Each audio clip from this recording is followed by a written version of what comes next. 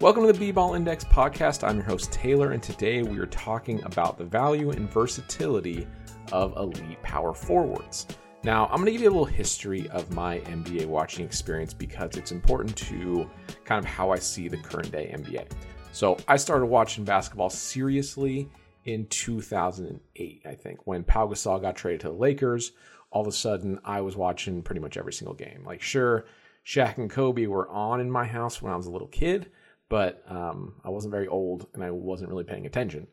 But those next few years really shaped how I saw the NBA. And that was the Lakers playing the Big Three Celtics in 2008, losing to them. Then the Lakers beating the Magic with Dwight Howard in 2009. And then the Lakers losing in the playoffs to the Mavericks in 2010. So that was how I shaped seeing the league. And the Lakers were really spoiled at that time. Obviously, they had Kobe, they had Lamar Odom, they traded for Pau Gasol, they had Andrew Bynum, and it was a very different team even than like other teams in that time, because the thing that made them so unique was having Andrew Bynum and Pau Gasol. I know Bynum missed a lot of time during those years, but when he was there, it was pretty crazy. And then you had Lamar Odom also backing them up. So you had like this like overwhelming big man front line with depth and some versatility. Bynum was kind of your classic big man. Pau Gasol had every skill you'd want a big man to have, from passing, scoring. He could really do anything offensively. And then Lamar Odom, obviously, and that kind of shaped how I saw the league. And then the LeBron Heat teams, and that's when the league starts to change, go away from not having two big men, not a traditional power forward on the court all the time, but they were still playing teams like the Mavericks, where they had Tyson Chandler and Dirk. They were still playing teams like the Pacers every year, where the Pacers were like a very traditional, slow down, half-court defensive team with Roy Hibbert at center. And the NBA, like, that's what I was used to. And then I took a break. I worked in analytics and football and in baseball for a few years. I kind of missed the entire Warriors dynasty, really. Everything I know from that time period is like hearsay, where it's like a game of telephone. I heard it from someone else, from somebody else. But I got the gist of Golden State was really good, and they made a lot of three-pointers. And all of a sudden, they were playing bigger players off the court. So I was like, okay. So then I come back to the NBA. The Lakers trade for Anthony Davis, and again, I'm watching every single game again. And I'm like, okay, well, they have Anthony Davis, and then they also have, at that time, Dwight Howard and JaVale McGee. And they were kind of a two-headed monster at center, and they have Anthony Davis at power forward. And it was this really interesting thing because they had so much rim protection on the court all the time, and it wasn't really an issue because Anthony Davis was so mobile at the power forward position at the four that he could literally guard anyone. Like, there were times in the finals where he was just guarding Jimmy Butler straight up, and it was like, yeah, no, this is the best. This is probably the best person for this job in the world. And then there would be times where Anthony Davis would just switch to whoever had the ball for like possession after possession. It was like he pretty much, when healthy and locked in, is, I don't know, I've never seen a defender like this. It's this long, it's this mobile, that can laterally move, where he just absolutely shuts players down. And so the through line I'm going to draw here is the Lakers win in 2020, the Bucks win in 2021, and they have Giannis, who is just, I mean, his nickname is the Greek Freak. Like, it's hard to put into like a short, synopsis of what he can do, but he brings so much offensively. He brings so much defensively. And again, they were playing two big men. They had Brook Lopez, who's a really good player, who unfortunately has missed a ton of time this year, but they had two big men. And then Giannis had the versatility where wherever he was rotating, wherever he was flying around, it was never like, Giannis is on an island, because he's just such an insane defender and extremely good athlete and utilizes his skills just extremely well. Where it was like, okay, whenever Giannis is guarding the ball, that's a great situation for the Bucks. So they won the championship in 2021. And all of a sudden I'm like, okay, that's weird, because I got really back into NBA the last few years, and everyone told me 3-point shooting is king. You got to get your bigs off the court. I remember seeing the Rockets in the playoffs just with Russell Westbrook. They were like, we're just not even going to have a center. And that's what everyone was saying, because that's how Golden State won. They had Draymond Green, and they had a million 3-point shooters. And that was the narrative. And for, obviously they won all those championships. They were in the news every day. They were on, the front page of ESPN, and every show was leading with them. And it was like, you just have to shoot to win. And then all of a sudden, these teams that aren't built that way are winning. And then I look at teams this year with Memphis, who is the 3rd seed. They have Jaren Jackson Jr., who's just playing at an extremely high level defensively. We have the Cavs. They're 3 games out of the number 1 seed in the East. And they have a rookie, Evan Mobley, who is playing at just it's crazy. Like, he's one of those people where I saw him play a handful of times, and it was like, this guy is a rookie. One, that's crazy. But if you see his build, you're like, this guy is skinny enough to be a rookie. But you're like, I can't see a world where Evan Mobley doesn't become a top 10 player in the NBA, like, barring injury.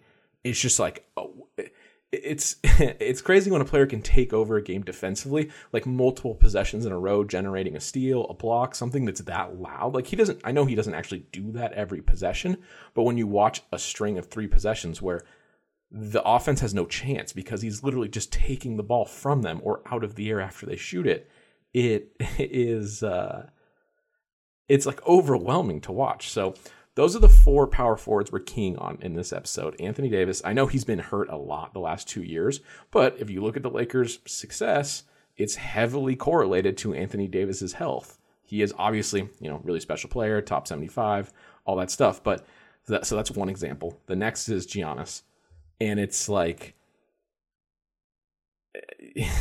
Greek Freak. We already talked about it, but.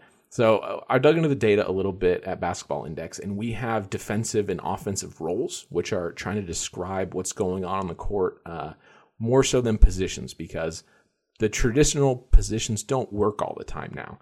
So prior to this year, the previous 3 years, he was in our perimeter big defensive role, which is basically someone that helps from the far side of the court. And because Brook Lopez has been hurt, he's only played, I think, 1 game this year. Giannis has had to change his defensive role to what we call a mobile big. That's someone that's involved in pick and roll. And so that's the big that comes up in pick and roll. They can switch, and they're in the action a lot of the time. The thing that makes Giannis so strong is his instincts and his ability to read the game from the defensive side. He can come over to help all the time. Him and Anthony Davis are actually really special in that way, where you don't always need them actually on the ball or in the action, because they're so strong at coming over, and they can just cover so much ground. They can cover more ground than other players, that they can come to help, and they can recover. They can get back to their player. And it's not just the mobility of, hey, can you contain someone with the ball once you're switched onto them? It's, can you come over from the corner into the key, then fly back over to the wing and then back down to the key, where if you track the defensive miles in a possession, you see how much they're moving. But he's had to change roles this year, and his defensive impact has not been the same. The Bucks defense has not been the same this year because Brook Lopez is a big part of that. And next we're going to go to Jaren Jackson Jr.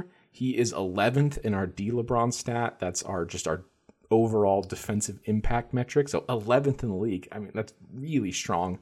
You look at the Grizzlies, they're trending up. I know Ja's having an unbelievable year, but I think the things Jaren Jackson Jr. does on defense obviously is going to elevate the team, because that team is really built on defense. They're 7th in defensive rating for the season, and it also allows that roster flexibility. So that's another thing we're going to hit on in this the second half of this episode, where he's on the court all the time, and you can play another big with him. You can have Steven Adams on the court, because Jaren Jackson Jr., he's never out of position. These guys, Anthony Davis and Giannis, they're never out of position. They can guard literally anyone on the court. So you can have an extra big. With the Lakers, it was a ton of rim protection with Dwight Howard and JaVale McGee in 2020. With Giannis, it's having Brook Lopez on the court. And on the offensive side, it's not just defense with all of these players. With Brook Lopez, you're getting a guy that shoots 34% from 3, which, isn't the best thing in the world, but when you're getting a game changer on defense and a lot of rim protection,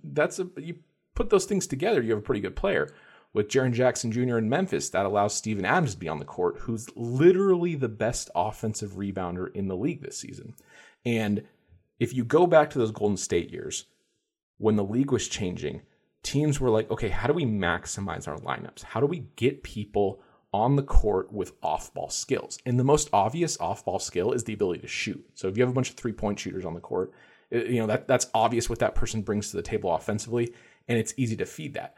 Another way you can impact the game is a player like Steven Adams. His offensive rebounding is helping the offense, right? Like he's getting second chance points, getting offensive rebounds, kicking it out, setting it up for the offense again. That's another way to impact the game offensively. And Jaren Jackson Jr.'s versatility lets them unlock those lineups. Like obviously the strength of all of these teams is you get an extra big man on the court to protect the basket, the most important thing in the game.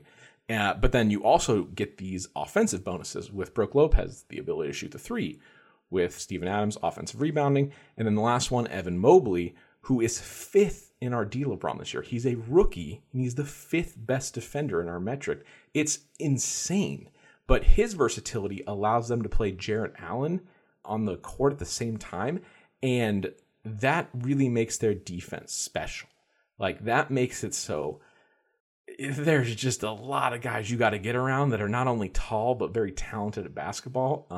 And then Mobley, he actually is a part of Allen's success. So Allen's ability to catch lobs, and I don't know what the word for it would be, but Allen's ability to just sort of move around the key, especially like he starts in the dunker spot and then he sort of lurks underneath the basket and he creates passing lanes for players to be able to find him under the basket to get easy finishes.